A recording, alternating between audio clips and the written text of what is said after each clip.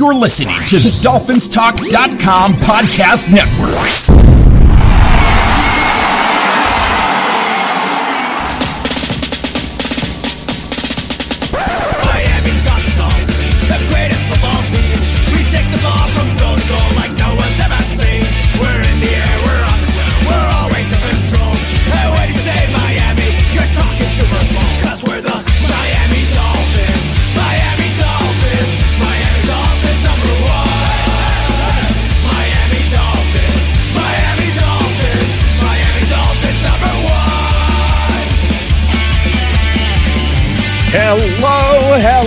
Hello, Miami Dolphin fans, and welcome to the Same Old Dolphins Show, part of the DolphinsTalk.com podcast network. I'm Josh Kotzker. With me today and every day is my brother from the exact same mother, Aaron the Brain. Aaron, say hello to the people.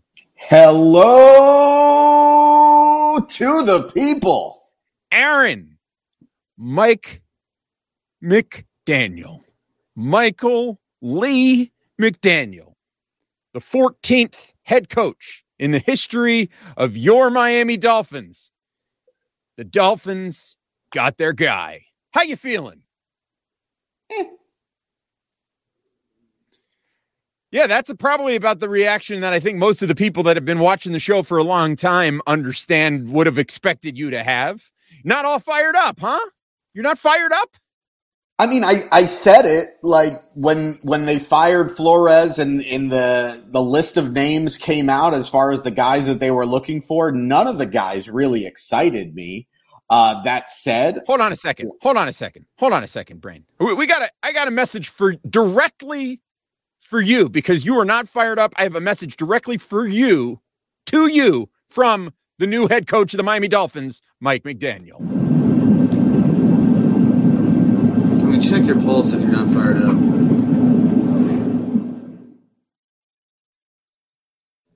That's it. Check your pulse. Check your pulse if you're not fired up, Brain. It's just directly from the man's mouth. This team killed me a long time ago. Look, look, of the guys that they interviewed, that they were looking at, legitimately, Mike McDaniel, to me, was the only one that moved the needle. So I'm happy about it. I think it makes sense from a football standpoint, what he is as a coach stylistically, what they're trying to be as an offense, what they have as far as their personnel. I think it makes sense. I don't know if it's a good hire. I'm not in the interview room. I don't know what his pitch is and what his presentation was. Suppose he was blown away. Does anybody really believe that any coach that they would have hired, they would have come out and not said, "Oh, we were completely blown away"? So I don't know how much to take from that. But that said, look, this is a guy that's been described as a football prodigy, a football savant, a great communicator, a player's coach. I like all those things, but it's just lip service. It doesn't mean anything, and we have no idea what he's going to be as a head football coach. So I don't want to be one of those guys or one of those fans that is just going to listen to all of the good things that are being churned out there by the Dolphins media and their PR team to just completely buy in to this new head coach. Because, I mean, look, we've been down this road several times over the past 2 decades. When Tony Sparano came in and the team made it to the playoffs in his first year, we were pitched, well, he just completely changed the culture. He completely changed the culture, and now we are this tough, disciplined, smart team. And then we proceeded to suck for a couple more years until he got fired. Then Joe Philbin came in, and it was going to be, well, now we're going to be a little bit more cerebral. And, it's going to be a different approach. And I don't think anybody really bought into Joe Philbin at any point. But then Adam Gase came in, and Adam Gase was the offensive guru, and he was going to fix Tannehill, and they were going to bring in all these weapons, and the offense, which had been, essentially what it is now. But for the previous 15 to 20 years, he was going to change that, and the Dolphins were going to have high-flying offense. And even though we made playoffs in the first year, and the offense really still kind of sucked and was basically doing it on the strength of their running game, everybody kind of bought in, said, hey, Adam Gase obviously knows what he's doing. And then we all know what happened to Adam Gase. And then we did it all over again with Brian Flores. I didn't do it all over again with Brian Flores. But the Dolphins fans as a whole, whether it's Dolphins Twitter, Dolphins media, whatever it is, we're all so starved to find the next Don Shula that any coach that comes in and has any modicum of success, we're all ready to crown him. I'm not ready to do that. I like what I see and what I hear about Mike McDaniel. I like the fact that he's from the Shanahan coaching tree. I like the fact that he's basically coached under the Shanahans for his entire football career, and he's risen through the ranks and he's gone with them everywhere that he's gone. I think that bodes well. I think you know what you're getting from him stylistically and schematically, and you know that can work. And I think you know that can work with a quarterback with Tua's skill set, and you don't need to have this physically dominating offensive line because we know that the Dolphins haven't had a good offensive line since Tony Sperano was here, almost 15 years ago. So the fact that you can actually have a really good running game without having this physically dominant offensive line, I think that is a good sign. Do I love the process that it took us to get here, where we're telling the incoming head coach that, maybe we're not dictating that you have to keep the same defense, but we're strongly, saying, hey, we like our defensive staff. We like where our defense is at. We don't want you to touch it. We don't care what you think of it. You have to use our quarterback. Do I think that that's the best process to get yourself the best head coach? No, I think that's an awful process. But if Mike McDaniel ends up being a great head coach, then they will have lucked out.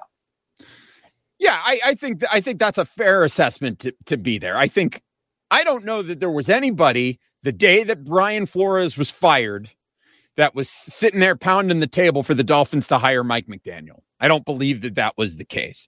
The name came out pretty quickly afterwards when we started to hear the list of candidates, and he very quickly sort of became the hot name on the circuit. But I think a lot of people, and both of us included, and we talked about this on our own show. We talked about it with Go Time Dolphins. We talked about the fact that we were looking for the Dolphins to bring in a veteran, somebody that had done this before at this level, had been a head coach before. But they didn't. They went a different route. A lot of the candidates we really liked, they showed no interest in. And Mike McDaniel, it appeared from fairly early on, was their guy. It really at one point felt like it was Mike McDaniel and Brian Dable, and those are the two guys. And Kellen Moore got that second interview, but it really felt like it was between those two guys. And then as soon as Schoen got that job with the Giants as the GM, it felt like predestined that Dable was going to end up in the Giants. And so then Mike McDaniel was going to be the guy. And so we have him. And I think it's a very fair thing to do, to be happy that the Dolphins now have their coach and we can start to sort of get on with the offseason, because there is much to do. And we're going to be talking about that today on the show. But at the same time, you're excited, you're happy about that, but you're not drinking the Kool-Aid. You're not freaking out. Listen, as a joke on Twitter, shortly after the news broke that the Dolphins were going to be hiring Mike McDaniel, I repurposed my reaction video from 2 years ago when the Dolphins drafted Tua, that they didn't screw it up video, right? Where I'm about 70 pounds heavier than I am right now, and I'm pumped. I was pumped about that Tua draft pick. I'm less enthused about it now, but whatever. That's water under the bridge. But I put that out there as a joke, and I'm getting people coming at me like I seriously was like losing my mind. Like I was that excited over the head coach hire. They didn't screw it up. They didn't screw it up. I mean, whether they screwed it up or not, we're going to find out possibly in short order. Hopefully not. Hopefully we find out in short order that they didn't screw it up, but we'll find out as we go down the road. I think a fair thing to do, though, is to sit back and say, okay, they hired him, so now we've got some questions, and we're going to ask those questions while we are here on the show today. But before we do that, a reminder that if you are not doing so already, we invite you to subscribe to the Same Old Dolphins Show on Spotify, Stitcher, Apple Podcasts, SoundCloud, anywhere you get your podcast, you can subscribe to the Same Old Dolphins Show. So we invite you to do that. Leave us a 5-star rating. Leave us a review. We appreciate it very much. So thank you in advance for doing that. Thank you to everybody that has done so already. We appreciate you. If you haven't done so yet, we appreciate you as well. But we'll appreciate you a little more if you do leave us that 5-star rating and the positive review. Follow us on Twitter. I am at Amplified to Rock. He is at Aaron the Brain. The show is at Same Old Dolphins. And of course, every episode of the Same Old Dolphins Show is available at dolphinstalk.com, your one-stop shop for all things Miami Dolphins. And we're going to be coming at you with a lot of different stuff from dolphinstalk.com in the days and weeks and months to come, even as we go through the offseason. So make sure you're checking out dolphinstalk.com each and every day throughout the course of this offseason and then the season beyond that. So, okay, Brain. So the Dolphins, they have hired Mike McDaniel. And I think the big question, right? The big question that you got to start with, and you have to believe that this is why this guy was hired to be the head coach of the Miami Dolphins. The big question is, can Mike McDaniel fix, and I'll put that in quotes, can he fix Tua Tagovailoa? And more importantly, can he fix the Miami Dolphins offense? Yeah, so I don't think it's about fixing Tua. I think Tua is who he is. Can he grow and get better? Yes. And I think that what's going to help him grow and get better is having an offense that plays to his strengths and takes some of the onus off of him. And that's what Mike McDaniel, the Shanahan offense, is going to bring, because everywhere that the Shanahans have been, where Mike McDaniel has been, they've been able to run the football. And they haven't needed to have a household name at running back to do it. They haven't needed to have a dominant offensive line to do it. What they've needed to do is they've had good they've had good offensive linemen that fit what they're trying to do schematically. They have fast running backs that can hit the hole hard and create big plays. And they have fast receivers that can make things happen in space. And if you have an accurate quarterback that can hit those players in stride and get them the ball in space, big plays can happen. So you're taking advantage of Tua's greatest strength as a quarterback is his accuracy. He's also mobile, so you're taking an offense that is going to rely a lot on play action and moving the pocket, something that we were dying to see the Dolphins do more of these last 2 years, and they really did very little of. So I think that's going to play to his strength, but most importantly, by being able to run the football, by being able to stay ahead of the chains, and by keeping defenses honest, you can give yourself more of an opportunity to create some big plays in the passing game, and you don't need to necessarily be relying on Tua to carry your entire offense. And so is it going to fix Tua? Is it going to change Tua into this whole new quarterback? No, but it can build an offense around Tua that can be a very good offense with Tua as the starting quarterback. And that's all we really care about. We don't need Tua to be a Hall of Famer. We just need this offense to be good enough to win a Super Bowl. Right. That's all. That's all we need. That's all we need is to win a Super Bowl. We just need the offense to be good enough to win a Super Bowl. I mean, every other team in the league seems to be able to get there for at least a stint. Now, can they put it all together, have a defense that's able to win a Super Bowl, and then have the luck and everything? Okay, that's a whole other argument. But the Dolphins haven't had even a good offense. That's true. I mean, since what, like 96? Because I mean, I want to say since Dan Marino, but like, let's be real. The last few years of Dan Marino, this was not like when Jimmy Johnson was there. This was not a good offense. So this hasn't been a good offense in about 25 years. Yeah. I mean, there were some moments there with that. I mean, consistently, I think is probably what you're saying, because there were moments there. I mean, that year, that 2008 with Pennington and then the Wildcat. Oh, the Wildcat. Yeah. That offense was good. Fluke. I mean, it was good. I'm just saying. Chad Pennington was good. He was accurate. But I mean, really, everything in that offense was built around them being able to run the football, and they ran the football because of the Wildcat, and then the league caught up to the Wildcat, and all of a sudden their offense sucked again. Yeah, and then we roasted under the sun and lost the playoff game. Remember that? That was a good time. Dude. That's what we do. If we get to a playoff game nowadays, seems like we lose it. But let's go on for the next step from fixing the offense. Listen, if we could get to a playoff game, that would be, that's step one.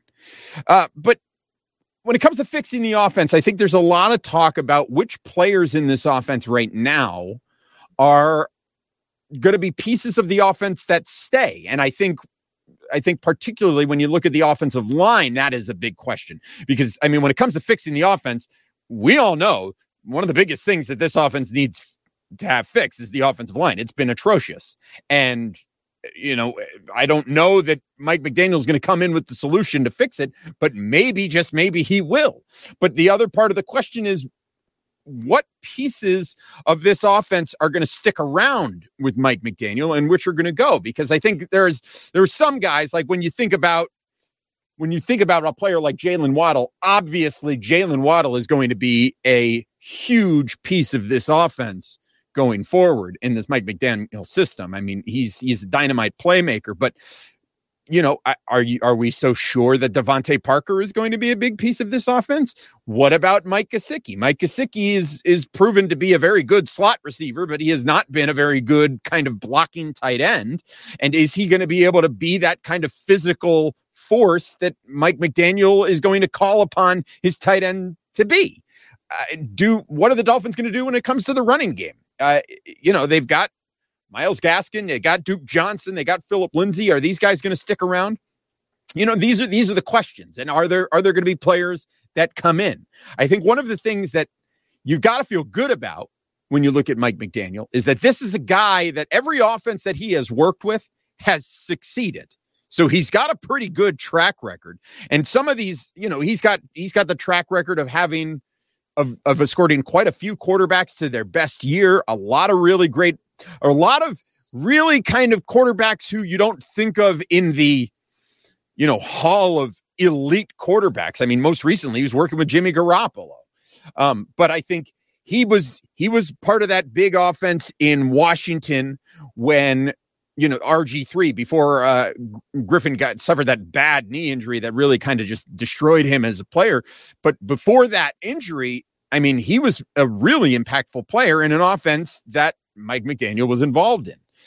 He had a positive effect with Cleveland when he was with Cleveland, and obviously with Atlanta. I mean, this is a guy that he's got a pretty good track record of turning offenses around. And the thing that I like about it is that he didn't necessarily do it with like Hall of Fame guys, right? It's like Adam Gase, everybody was talking about, this is the guru, this is the guy, but he largely came in on the strength of the performance that Peyton Manning put up when he was in Denver. And the same thing with Joe Philbin. Joe Philbin kind of was riding the success of Aaron Rodgers, and he comes into town and, we saw what happened. Mike McDaniel has done it with the exception of Matt Ryan, with a lot of just kind of, I mean, I guess RG3 was a pretty impactful stud quarterback at the time. But I mean, for the most part, these are not like elite top shelf guys that McDaniel's done it with. So it's got to bode pretty well for what he's going to be able to do with the Dolphins. Absolutely. And I think it just goes back to the Shanahan offense, where it's just it all is based around the outside zone. So they're gonna run the ball a lot using the outside zone. To me, the big question is what does this offensive line look like under Mike McDaniel? Because it is a completely different philosophy in the types of players that you're looking for on the offensive line. Under Flores, it was all about getting the just huge mauling offensive linemen. It didn't matter if they were super quick or athletic, because we weren't going to ask them to be pulling all over the place or moving laterally. We were just going to ask them to beat their guy at the point of attack. That's not what this offense is built upon. This offense is built upon offensive linemen getting to their spot, making defensive linemen run, and getting them and using their leverage and their position to create space for your running backs. So, I'm looking at this offensive line of the Dolphins, and Liam Eichenberg. I don't know if he's a great fit, honestly. I know that Solomon Kindley obviously was not part of the Dolphins starting unit this year, but was a big piece the year before. I know that he's not going to be a piece of this offensive line really going forward. Jesse Davis, I know, is not going to be a piece of this offensive line going forward. Thank God. Thank God. We're all breathing Jesse Davis' career with the Miami Dolphins. Finally, please. Can we move on from Jesse Davis? It's one less turnstile. We got the turnstiles outside Hard Rock Stadium. We could get the turnstile off of the offensive line. Sorry, I get triggered by Jesse Davis. The guy that is the most I think Robert Hunt is our best offensive lineman. I think there's a spot for him no matter who the coach is, no matter what scheme you're running. And I think this scheme is going to be good for him because I think he's just in general a good offensive lineman that can kind of fit in any scheme that you need him to. But Austin Jackson.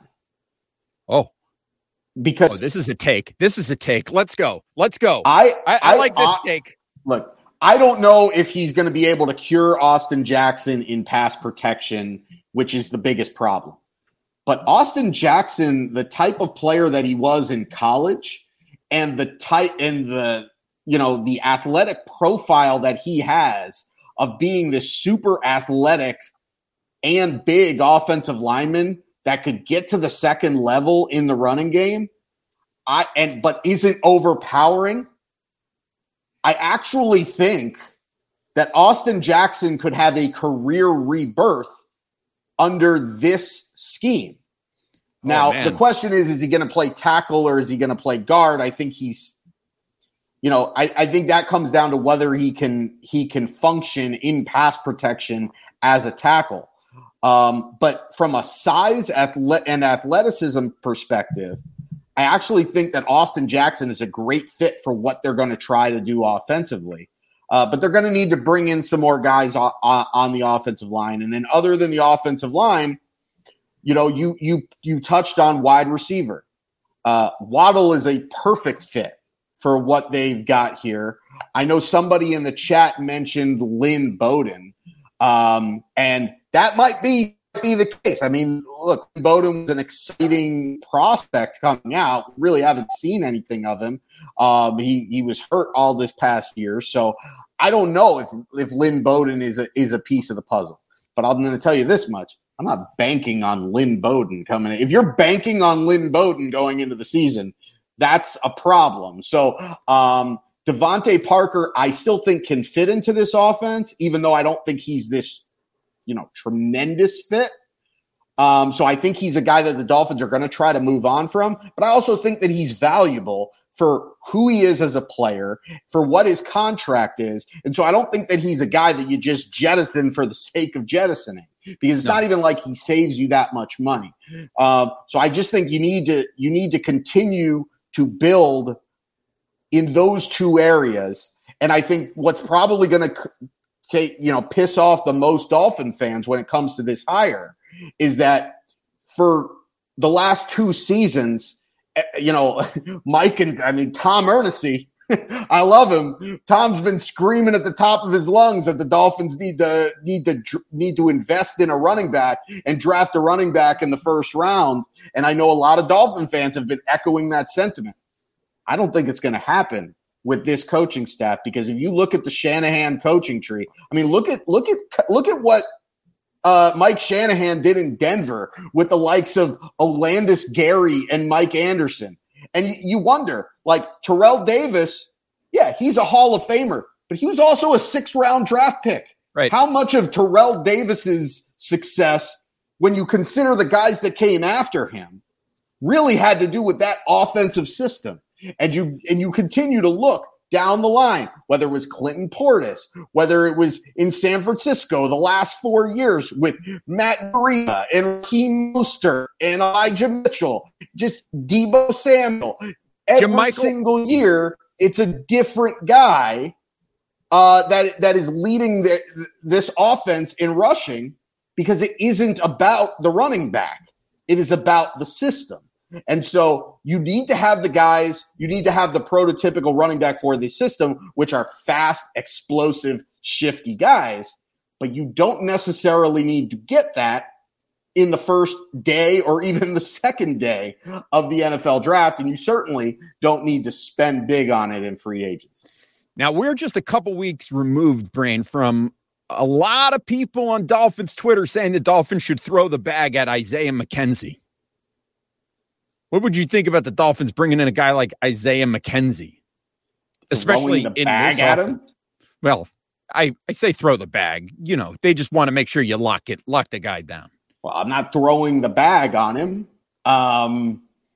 You throw the bag on him, like you throw the bag, you put Jesse Davis in the bag, and you throw him out on the curb with the rest of the garbage, right? Yeah. And then you've got an extra bag that you can toss over Isaiah McKenzie's head and you steal him. You know? So you're stealing Isaiah McKenzie. You're not paying big bucks for him. Yeah, and then the Bills hire Liam Neeson to come after us to get so they can get Isaiah McKenzie back. I think Calvin Ridley is still a really good fit. It's an interesting guy. If he's 100% bought into football. If he's in the right headspace, sure. Yeah. That's, you can debate that we could spend a whole other show on whether or not it'd be worth it to spend big on a guy that you're not 100% is, into playing football. Personally, I think that you spend the money, you spend the draft capital. I think you look at what the Dolphins have as far as draft capital and what they have on this roster. The biggest question to me on the offensive side of the ball is tight end. We'll get there in a second with Gesicki and what they're going to do with him. But I think you need to try to lock up as much of the defense of players that you have on this roster so that you don't have a lot of spaces left to fill on that side of the ball, so that you can focus almost your entire draft on offensive line and weapons. Yeah, I mean, and that's kind of where we've been for the last year. I can tell you right now that there are some free agents that I want to see the Dolphins throw some money at. And I mean, listen, Brendan Scherf, there's a guy that we need. We need to bring in a guy like that. We need to bring in a guy like Teron Armstead. We need to bring in a guy like Dwayne Brown. We need to bring in some veteran offensive linemen. And I think the Dolphins, they've got the cap space. They're going to need to spend to bring in some offensive linemen. And I know that like even a guy like Teron Armstead, he's got some injury concerns, but I think we're at a point when it comes to veteran offensive linemen, the Dolphins aren't really in a place where they can, I mean, you take it into consideration, but I think they're probably in a place where they're going to be willing to risk it a little bit more with players like that based on where they've been over the last few years. Now, we're going to probably do another episode, throughout the offseason talking specifically about players that the Dolphins should bring in. So I don't want to go too far down that road, especially because we've got some other questions that we need to ask regarding this team here in this offseason. But before we do that, before we ask some more questions, we got to talk about our good friends. That's right, our good friends at Manscaped. Because there's nothing like the NFL playoffs, which are almost over. It's basically Super Bowl time. Move over, Bills Mafia. It's time for Balls Mafia. We're their sponsors of today's show, Manscaped. They're here to remind you that the recipe for success in the playoffs, or the Super Bowl, if you will, is to protect your franchise quarter balls, this is not some of the best verbiage that the Manscaped people have come up with in the past, in their history, their illustrious history. But the road to the Super Bowl is never easy, but the road to your Super Balls is just a few clicks away. So go over to manscaped.com, use the promo code DolphinsTalk, and you can save 20% off and get free shipping on their excellent products like the Lawnmower 4.0, get their ultra premium body wash, 2-in-1 shampoo conditioner, all of their great products, the ball deodorant, the crop reviver. They got everything over there at manscaped.com. And as long as you use the promo code DolphinsTalk, you're going to get 20% off and free shipping. So it's worth it. You want to go over there and get yourself all taken care of. Get yourself manscaped so that you and your partner will be in really good shape. That's 20% off with free shipping at manscaped.com. Use the promo code DolphinsTalk when grooming your most sensitive areas. Why play in the wild card game when you can just take the safety of a first round bye with Manscaped? Love a good Manscaped read, you know? Anyway, Balls okay. Mafia. Balls Mafia. That's right. We talk about the Super Bowl. Who you like in the Super Bowl?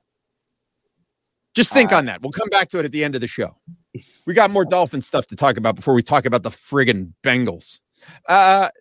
So one of the other things that we've heard in recent days was that right after Mike McDaniel was hired, we heard this rumor that started going around that perhaps Mike McDaniel might try to bring in Vic Fangio to come in and be the new defensive coordinator for the Miami Dolphins. Of course, we know that the word was out that Chris Grier wanted to keep much of the defensive staff in place and try to keep that staff together because they felt like that defense is in really good shape and was pretty close.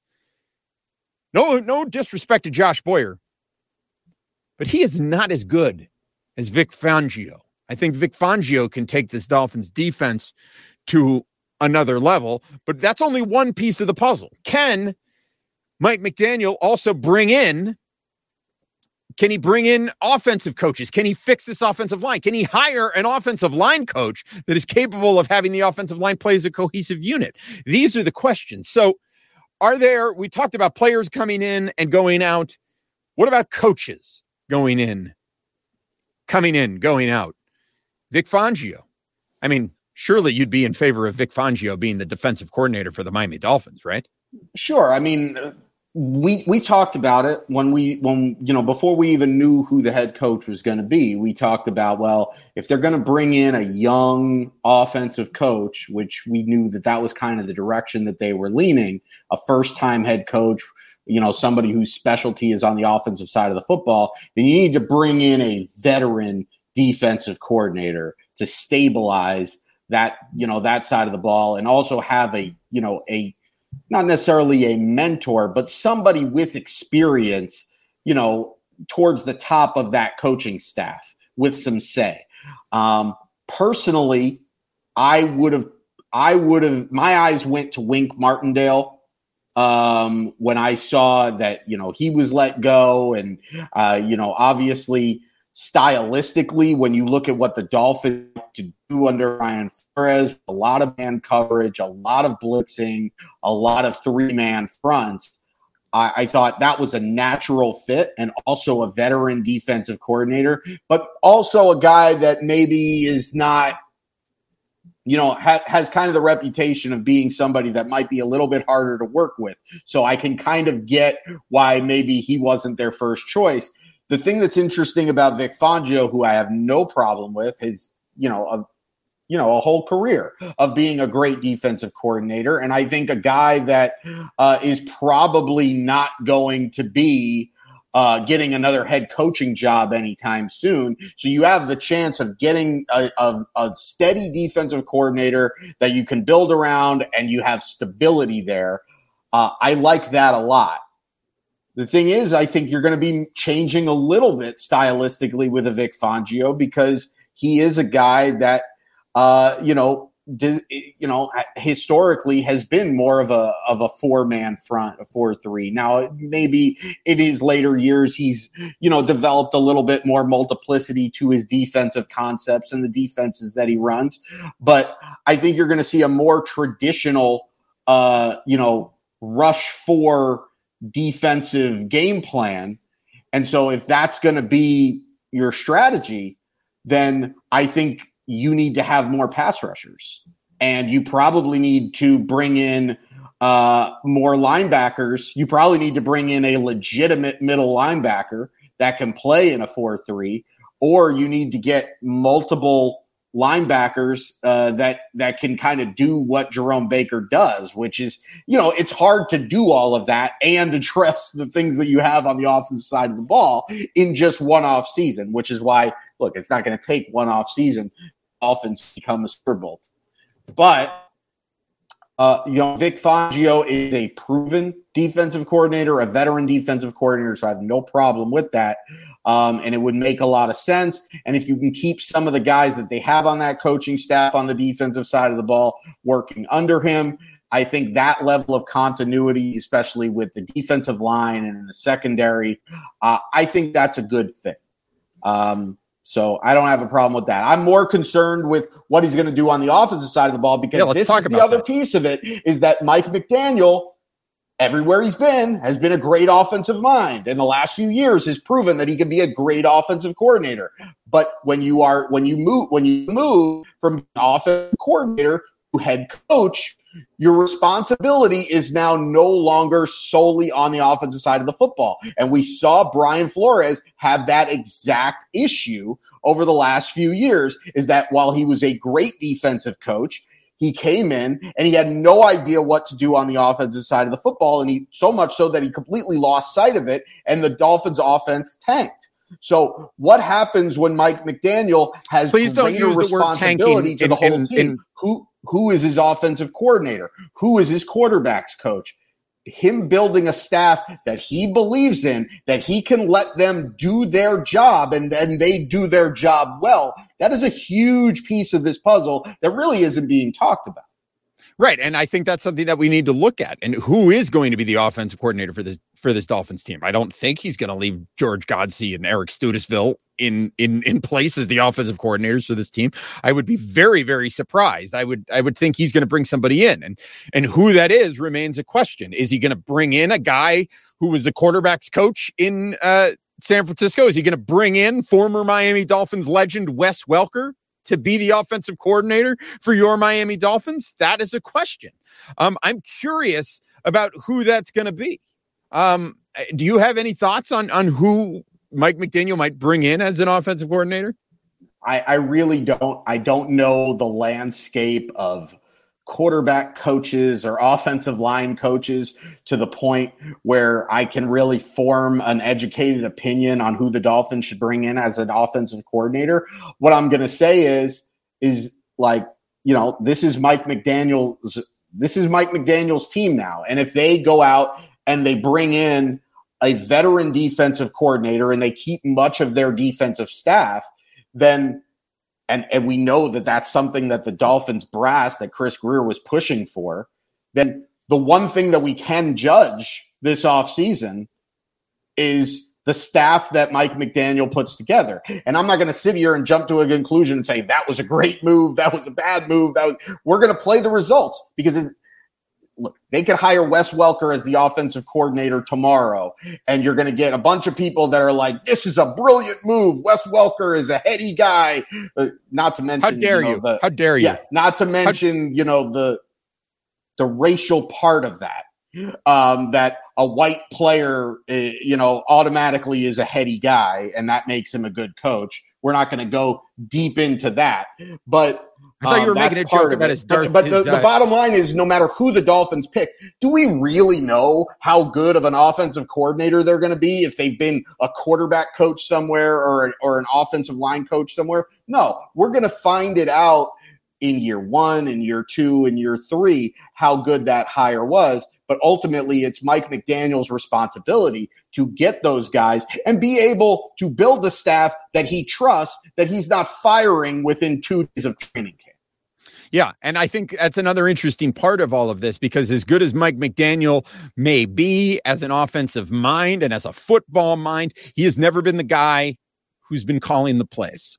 And that is one of the biggest questions that is out there, because he's never been calling the plays. So is he going to hire an offensive coordinator and have that person be the person that calls the plays, or is he going to be calling the plays as the head coach of the team? Either way, whoever's doing it is probably going to be doing it for the first time. And so that is something that you have to wonder about. And I'm not saying that it's going to be bad necessarily, but it remains a question. And I think it's fair to be a little bit apprehensive about that. And no matter how good the offense might be when it is designed on paper, it may be brilliant. And we've seen it be executed in a way that is brilliant. But at the end of the day, it also matters that you call the right play at the right time in the right moment. And that is its own question that I think is going to remain a question for a fair while. And we're going to find out once this season gets going, whether or not Mike McDaniel is capable of making that happen. So listen, there are a lot of questions out there surrounding Mike McDaniel and how he's going to do the job. At the end of the day, I think a lot of people are really excited that Mike McDaniel is going to be the head coach of the Miami Dolphins because he's got a personality. You know, you got a lot of viral clips of him doing press conferences and giving the reporters his 2 cents. And, you know, he's got a little witty joke here and he'll fire off a line over here and a zinger over there, right? He's good. He's good like that, right? He's a cool guy. He's hip. He's fun. He's going to make the press conferences are going to be much more interesting to watch. And that's really great. And by all accounts, he's a very good communicator. One of the things that we've heard from a lot of the players and coaches who have worked with him before is that they've talked about what a great communicator he is. And though that is all really well and good, but that ultimately is not going to be what determines whether or not he is a successful head coach. It will certainly play a part. His communication, his ability to motivate players, all of that is going to play a part. But ultimately, can he organize the coaching staff, organize game plans, both offense and defense, and put it all together and turn the Miami Dolphins into a winner and lead them to something, right? Because here's the thing. Mike McDaniel is walking into this team with expectations that day one, this team is a contender. Day one. That's the thing. And that was made perfectly clear when when Stephen Ross did not fire Chris Grier. He fired Brian Flores, but he kept Chris Grier. And he made all of the things that he said about Brian Flores. We're going to talk about Flores in just a moment. But it was said very clearly that this is a Dolphins team that is here and ready to win right now. And we need a coach that is going to be collaborative, but take this team and allow them to win games and be a contender immediately. So Mike McDaniel comes in with that expectation. A lot of other head coaches, they come into new jobs where there's new GMs and they've got time to sort of get their footing, right? Brian Flores started. This was a team at ground zero, right? It was going to build it back up, and he had time to establish himself. Now, Mike McDaniel, he's not getting that grace period. He's going to have to come in immediately be the guy to go out there and lead this team to victory. Now, maybe if he doesn't lead the team to victory right away, maybe Chris Grier gets the axe. But as soon as you bring in a new GM, you're looking at the question of whether or not this head coach who is here is still going to be the head coach. So there are a lot of expectations, fairly or unfairly, on Mike McDaniel as he comes in. And I think we're all excited to see how he does, because all of us have the same hope and dream that one day the Miami Dolphins are going to win the Super Bowl. Ideally in our lifetimes, right? Is ideally the thing. Really, the Dolphins have been to 1 Super Bowl in my lifetime. They've been to 0 Super Bowls in your lifetime, Brain. We've talked about this, right? I mean, one of my earliest memories as a kid is the Dolphins getting, their heads caved in by the San Francisco 49ers in the Super Bowl. So maybe this is it. Maybe the 49ers give us Mike McDaniel and the Dolphins can turn that into something. So any last thoughts on Mike McDaniel here, Brain, before we turn the page and get some of your feedback on this other story that is flying around behind the scenes? Well, we didn't really talk. We kind of touched on Mike Gesicki, I think, and we'll talk about this more in coming weeks. But I think he's going to be one of the more interesting decisions that the Miami Dolphins have to make, especially now that Mike McDaniel is the coach and he's this bright offensive mind, and he's coming from a team where he had Kittle, and Kittle had, took that tight end position to new sights, and a lot of people see Gesicki in the same light as a Kittle. I don't think he's as good as Kittle, but the natural place to go is you bring in San Francisco's offensive coordinator, you've got Mike Gesicki, and now Mike Gesicki turns into George Kittle. I don't think it's that simple, but and personally, not the blocker that Kittle is. Yeah, and personally, prior to them making this hire, my thought was I would rather, in looking at the guys that are on the roster that they have to make decisions on this offseason, Emmanuel Ogbah, whether or not they want to extend Christian Wilkins this season or wait until he becomes a free agent after next season. I would prefer them to lock those guys up and make them a higher priority than I would a tight end who's one of your 5 tight ends who is good, but isn't even, hasn't produced at even a Pro Bowl level and plays the least important position on the offensive side of the football, save for maybe running back. But that said, if Mike McDaniel comes in and, look, he had this whole presentation. Mike McDaniel has an opinion right now on what he wants to do as far as Mike Gesicki. Does he feel like Mike Gesicki is an integral part of his offense here in Miami? Because if he does, then he's probably going to lock him up, and he's probably going to pound the table for him and say, look, he probably already did. He said, look, I want this job, but I want Mike Gesicki here. I don't want to take this job and then lose one of my best offensive weapons. But if he looked at it and he said, I like Mike Gesicki, but I don't think we need to, give Mike Gesicki the bag, so to speak. We could rather distribute those funds on offensive linemen and wide receivers and use the fact that we drafted Hunter Long last year in the 3rd round and some other tight ends that we have on the roster and say, we're good with that. And we can get more bang for the buck by spending that money elsewhere. That's what I think he's going to do. But if Mike McDaniel says, I want Mike Gesicki here, then you're going to bring Mike Gesicki back. I think it's a very interesting part. But we'll talk more about that in the coming weeks when we get really into the offseason and the draft and free agency and all of that. Yeah, much to discuss. Here's a comment that I wanted to share. This is from Bob Oliver. He says, hopefully this guy doesn't come in with the ego the last 3 coaches had. I think that's fair comment. And hopefully he does not.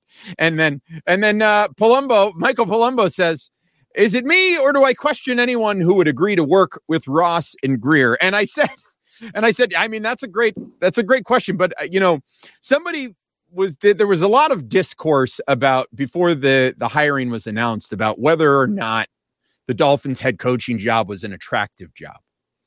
And I half jokingly, but also half seriously said, actually, I think all the nonsense that's going on off the field, and we're going to talk about it in just a minute, actually makes the job more attractive. In that,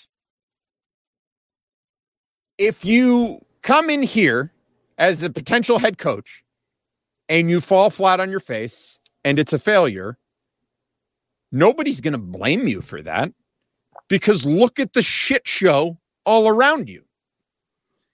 However, if you come into that environment and succeed in spite of the shit show all around you, that is going to bode really well for you.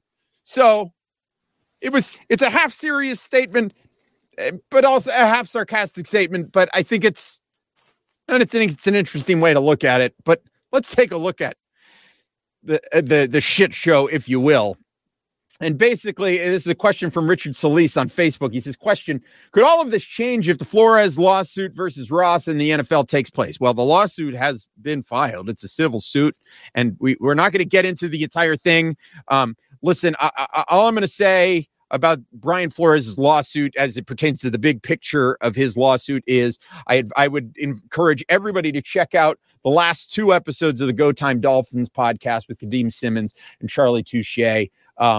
Really good, smart episodes of their podcast discussing what the civil lawsuit is all about and why you should listen to what Brian Flores has to say about that, regardless of what you think about him as a person or the case that he's making. I think it is a good idea for you to go and sit and spend a couple hours listening to those 2 episodes of the Go Time Dolphins podcast, because I think both Charlie and Kadeem, I think, do a very good job of handling that subject in a way that is, I think, very informative for most people who are, especially if you find yourself wanting to push back against Brian Flores. I think it's even more important for you to go and listen to what they have to say. But anyway, I wanted to give the brain an opportunity to respond specifically to the allegation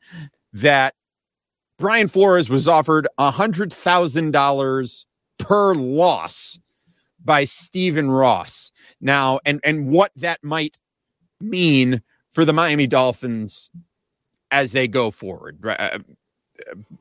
Flores' civil suit had a bunch of different angles, but specifically, he accused Stephen Ross of saying that offering him $100,000 per loss, which calls into question the integrity of the game and a lot of other things. And so I guess I want to give you a chance to respond both to those allegations and to talk about what you think those allegations and the NFL's investigation of those allegations might mean for the team going forward. So, Brian, I'm going to hand it over to you. Take it away. Yeah, well, the key thing here is, are they going to be able to prove it? Because Brian Flores says he's got proof of it, and if he's got proof of it, then that's huge. But if he doesn't have proof of it, then it doesn't really matter, because they'll just deny it and deny it and deny it, and nothing will come of it, because if you don't prove it, you don't prove it. But if they prove it, then obviously it is huge. You're getting paid, incentives to lose football games. And I know I listened to your show that you did with Mike and with Tom and with Kadeem, where you parse the words. And I know that that's what the lawyers are going to do, where they're going to say, well, just because we said you would get $100,000 per loss doesn't mean that we said we're paying you to lose games. Maybe that's just no, come on. Like, let's be real here. If that legitimately happened, if he legitimately said, I'm giving you $100,000 per loss, I don't care what the lawyers say. Use your common sense. He was getting paid to lose football. He's getting incentivized, put less than a winning product on the field as a way of trying to ensure the first round of the number 1 pick. He also goes as far as to say that Chris Greer and Stephen Ross were upset at their success at the end of that year because they, blew, their opportunity at having the number 1 pick. And granted, I understand that frustration. I wanted the Dolphins to lose games. I wanted them to get the number 1 pick. But at the same time, I wanted them to do it the right way, which is you're still trying to win, but you lose. And then you get and so that's why organizationally, what you have to do is that's on Chris Greer. Chris Greer, if he really, really wanted to not to have the number one pick, why the hell did he bring in Ryan Fitzpatrick? You're going to blame Brian Flores for playing the better quarterback? Well, why not blame the GM for bringing in a halfway decent quarterback if the goal all along is to win 0 games? Just play Josh Rosen. Boom. You've got your number one pick and you've got Joe Burrow. You're taking it out of Brian Flores' hands because now you're giving him Josh Rosen and Brock Osweiler as his quarterback options. Was Brock Osweiler the other quarterback on that team, or was that the year before? I don't know. It doesn't matter. Whoever the hell they would have had at quarterback, that wouldn't have been Ryan Fitzpatrick and would have ended up with the Dolphins having the number one pick. But I digress. If it's proven, at the very least, we're losing draft picks and we've got draft capital, and this is not going to be something that the league takes lightly. And the league, people will say, oh, well, this happened to this coach. This is the precedent. No, when the league has something that happens once and they try to make a penalty and they make a penalty for it, and then it happens again, the league's response is, no, okay, then the penalty wasn't harsh enough. We need to double down. That means Dolphins could lose a first-round pick over this. That's huge for a team that's been collecting draft capital like it's gold and is trying to build this thing through the draft. It could also be the greatest scenario in Stephen Ross' tenure as head coach, in which case the NFL decides to do not unlike what the NBA did with the Los Angeles Clippers and take the team from Stephen Ross and force him to sell, and then the NFL has to approve who the new owner is, which means it doesn't go to Stephen Ross's boy. It means it goes just to another person, another higher bidder, somebody with an outside voice who might actually care about this team enough to not just make it a weekend hobby. That is the dream. I think it's going to be hard to prove. I don't think they're going to prove it, and so I don't think anything's going to happen. But we can hope. As Dolphin fans, I think if there's one thing that we can all get on board with is the hope that no matter what it is that makes it happen, if we can get Stephen Ross the hell out of the ownership title, that's going to be a win for this franchise. I can't tell you. I got all emotional listening to you talk about getting rid of Stephen Ross and the NFL forcing Stephen Ross to sell the team. Oh, got emotional about it. Yeah, I would tend to agree with you on all of those things, Brain. So thank you for sharing your thoughts on that. Question here comes to us from YouTube. By the way, this is from John Winnie on YouTube. If you are not subscribed to the Dolphins Talk YouTube channel, you need to go fix that right now. Head on over to YouTube. Go to the Dolphins Talk YouTube channel, hit subscribe, turn on notifications so you're notified every time we go live. We appreciate that very much. More and more people are doing that, and we're going to have more of these throughout the offseason. So make sure that you like and subscribe to this video on the Dolphins Talk YouTube channel. But from John Winnie on Facebook, he says, any word on when the Mike McDaniel press conference is? And I've honestly, John, I've been checking Twitter throughout the show here because as we're recording, as we're broadcasting live on Monday night, Mike McDaniel is at the Dolphins facility. So I'm awaiting any kind of news at any time. I imagine it's probably going to be sometime Tuesday or Wednesday that they'll have the official press conference with Mike McDaniel. And I'm very curious to see how they're going to do that, because I can't imagine that Steve Ross and Chris Greer are going to be very anxious to get out in front of a room full of reporters, given everything that is going on off the field with them right now. So I'm very curious about that, but no news on that yet at this point. So we're waiting to hear about that. Somebody I saw, what was the other? There was another Dolphins question out there that I saw a minute ago and I lost it, but yeah, I think we'll come back to it. Maybe we'll catch it next time. I apologize. I missed the question. But again, this is all the more reason why you need to be watching the show live on YouTube and Facebook, the I Am a Miami Dolphins Fan Facebook page.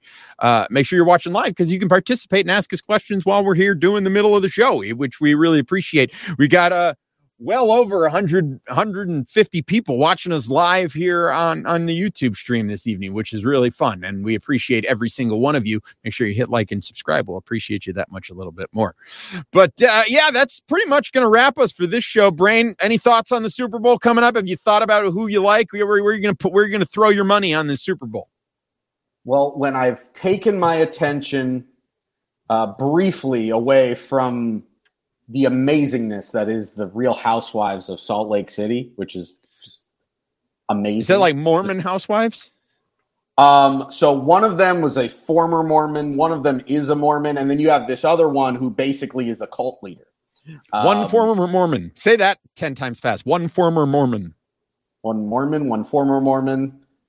And a Mormon mixer.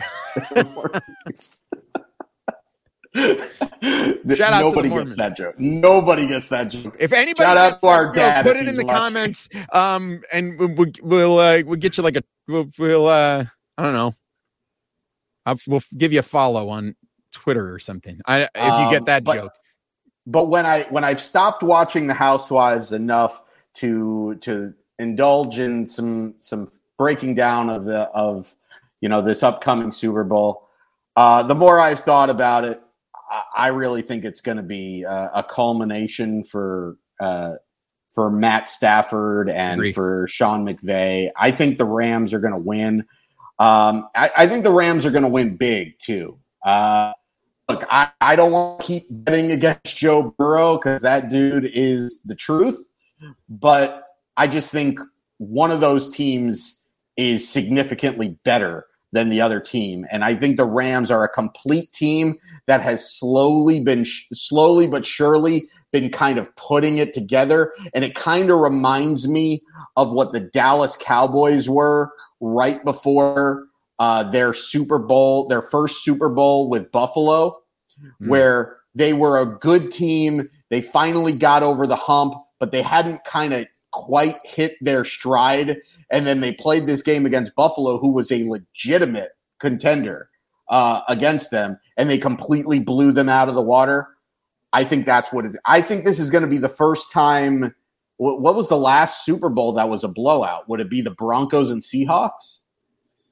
Was that the last one? I think last year was kind of not a very close game. But wasn't it the Broncos pretty much ran away with Carolina, didn't they?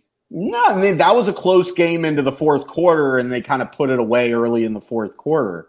So, but as far as I think kind of similar to what last year was, but you kind of kept up hope because Kansas City had Patrick Mahomes, even though Tampa Bay had pretty much dominated the whole second half of that game. I kind of get the feeling that this might be like a 20-point blowout. Interesting. Well, I mean, if Aaron Donald going to eat on Sunday, that's for sure. All right, we got one more question. Comes from YouTube. Comes from Garrett Grimes. He says, "Is Zach Thomas going to the Hall of Fame this year?" He deserves it. I think so. I think he deserves it. I mean, but I'm going to say this because we just had the Baseball Hall of Fame thing was just announced, and they got a lot of people upset about Barry Bonds and Roger Clemens not making it in. And I'll say this. Does he have to go in? Like, will it ultimately matter to you as a Dolphin fan and your love for Zach Thomas? Will your love for Zach Thomas be adversely affected if he does not make it into the Hall of Fame? Will you like him more if he does get into the Hall of Fame? That's all I'm saying. I think it'd be a really cool honor. It would be really great. And I think he is certainly deserving of the honor, but I'm going to love 54 no matter what, whether he gets in or not. Yeah, sure, but that's not the point. I mean, the point is you're going to love Zach Thomas no matter what, but when you love somebody, you want to see them get the respect that they deserve put on their name. And the highest honor is him being in the Hall of Fame. And when you've got other guys like Brian Urlacher in there, as basically like a first ballot guy. Yeah. I mean, You've got to get Zach Thomas in there. Otherwise, you feel disrespected. As a Dolphin fan, you should feel disrespected that Zach Thomas isn't already in the Hall of Fame. And if he's not in the Hall of Fame this year, you should continue to be disrespected. Is it going to make you love him any less? Oh, hell no. But you want the respect put on his name, and that can only be done by getting him into the Hall. Put him in there. Put him in. Put him in. And it'll be great. We'll have Zach Thomas in the Hall of Fame. And then put Rob Conrad in the Hall of Fame. Just because because he saved that. He swam 10 miles in the ocean to save that. Yeah. And you know what else? Rob Conrad would do really well in a Mike McDaniel offense, I feel like. We need Rob Conrad to come. Hey, Rob Conrad can be your offensive coordinator. Sign him up, baby. Bring in number 44. Bring him in. Let's go. 44, Syracuse's baby. Own Rob Conrad. I got to get my old,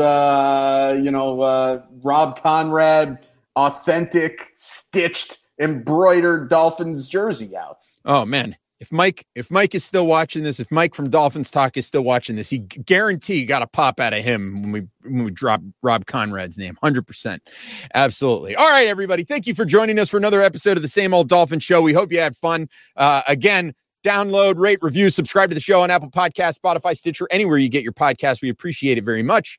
Make sure you visit DolphinsTalk.com each and every day. Subscribe to the Dolphins Talk YouTube channel. Turn on notifications so you're notified every time we go live. There are going to be more of these throughout the offseason.